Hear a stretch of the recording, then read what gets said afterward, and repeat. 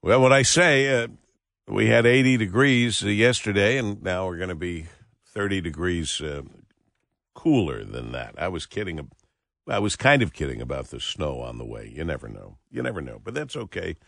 We Michiganders are a hardy stock. Monday mornings, we start off with talking with the good folks at Crane's Detroit Business. This morning, managing editor Mike Lee. Good morning, Mike.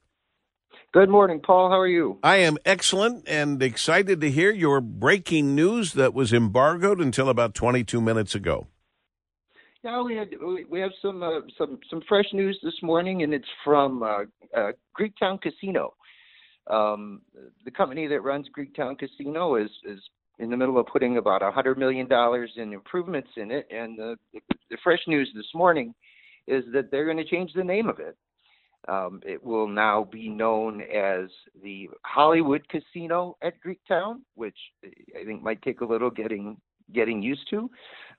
Company that owns it's called Penn National Gaming, and they run a bunch of casinos across the country that use the Hollywood. There's one in Toledo, Toledo, isn't there? There's one in Toledo, not all that far away. So it's a somewhat familiar name to anybody who likes to travel around to casinos, I guess. But there's a lot going on. Greektown has always been the number 3 casino in town. I believe since the casino was first opened. It was the last one to open, I think. The others tend to do about 50% more business than Greektown. They're hoping this will obviously bring people in. It will enable them to advertise to the people who are fans of their casinos elsewhere. Casino loyalty programs are definitely a thing. But a lot of improvements at the casino. They have an interesting partnership with the music hall nearby. The other casinos have a little more in the way of entertainment space than Greektown has, and Greektown's got a new partnership with Music Hall. They put a couple $100,000 into renovations at Music Hall so they can jointly host concerts there, host visiting artists, which pull people in too. So it's the Hollywood Casino. I think time will tell if this becomes the next DTE Energy Music Theater. But we'll see. Sometimes names change. They want you to say Hollywood Casino at Greektown. It's a mouthful. It is. And let me ask, not to confuse the issue, I know Dan Gilbert sold this casino, I think, to them. He sold one of his out-of-town casinos, or some of his out-of-town casinos, to to Matt Cullen, one of the great ones. But what do they call? Do you have any? I don't mean to throw you, and we'll look it up. Ann will look it up. What are the casinos that Matt Cullen bought from Dan Gilbert? That was a company called Jack Entertainment, which also that used to. Oh, that's right. Used to own. They have a casino in Cleveland. I don't think I can rattle off the whole list, but the big ones were the big one is in Cleveland. Gotcha. And yeah, that was about 3 years ago. But he sold them for $1 billion. So, yeah, I believe Dan is entirely out of the gambling business now. I think so too. Meanwhile, the retail and commercial real estate space has been wrecked by the pandemic, and it's changing workspaces all across the country, right here in Detroit included. Yeah, last week we saw a couple of big moves by large office tenants in Metro Detroit that sort of give you a signal the direction things are going. Deloitte, the large accounting firm, is planning to leave the Renaissance Center.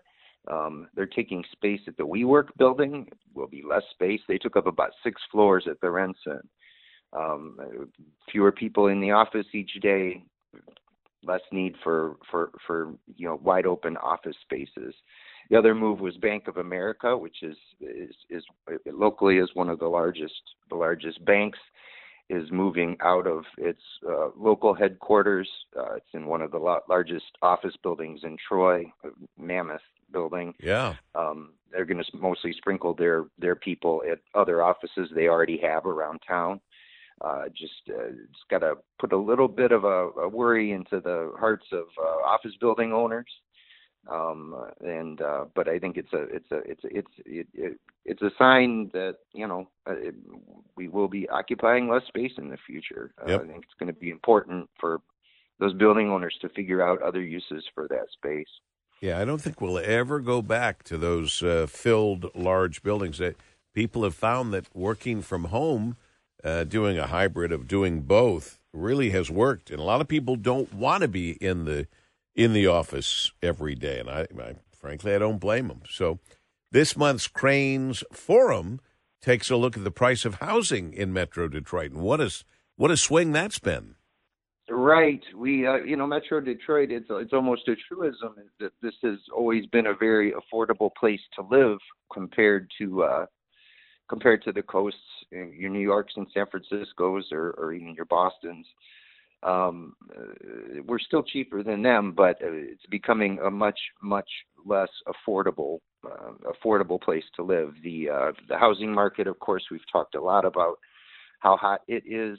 Prices to buy homes have gone through the roof over the past 6-8 years, continuing to rise. 84% since 2013. 84%. Wow. Incomes have not risen 84% in that time, and just do the math. The how affordable housing is different. Rents have been extremely high ever since the Great Recession. They've risen 20%, but that was from a very high base.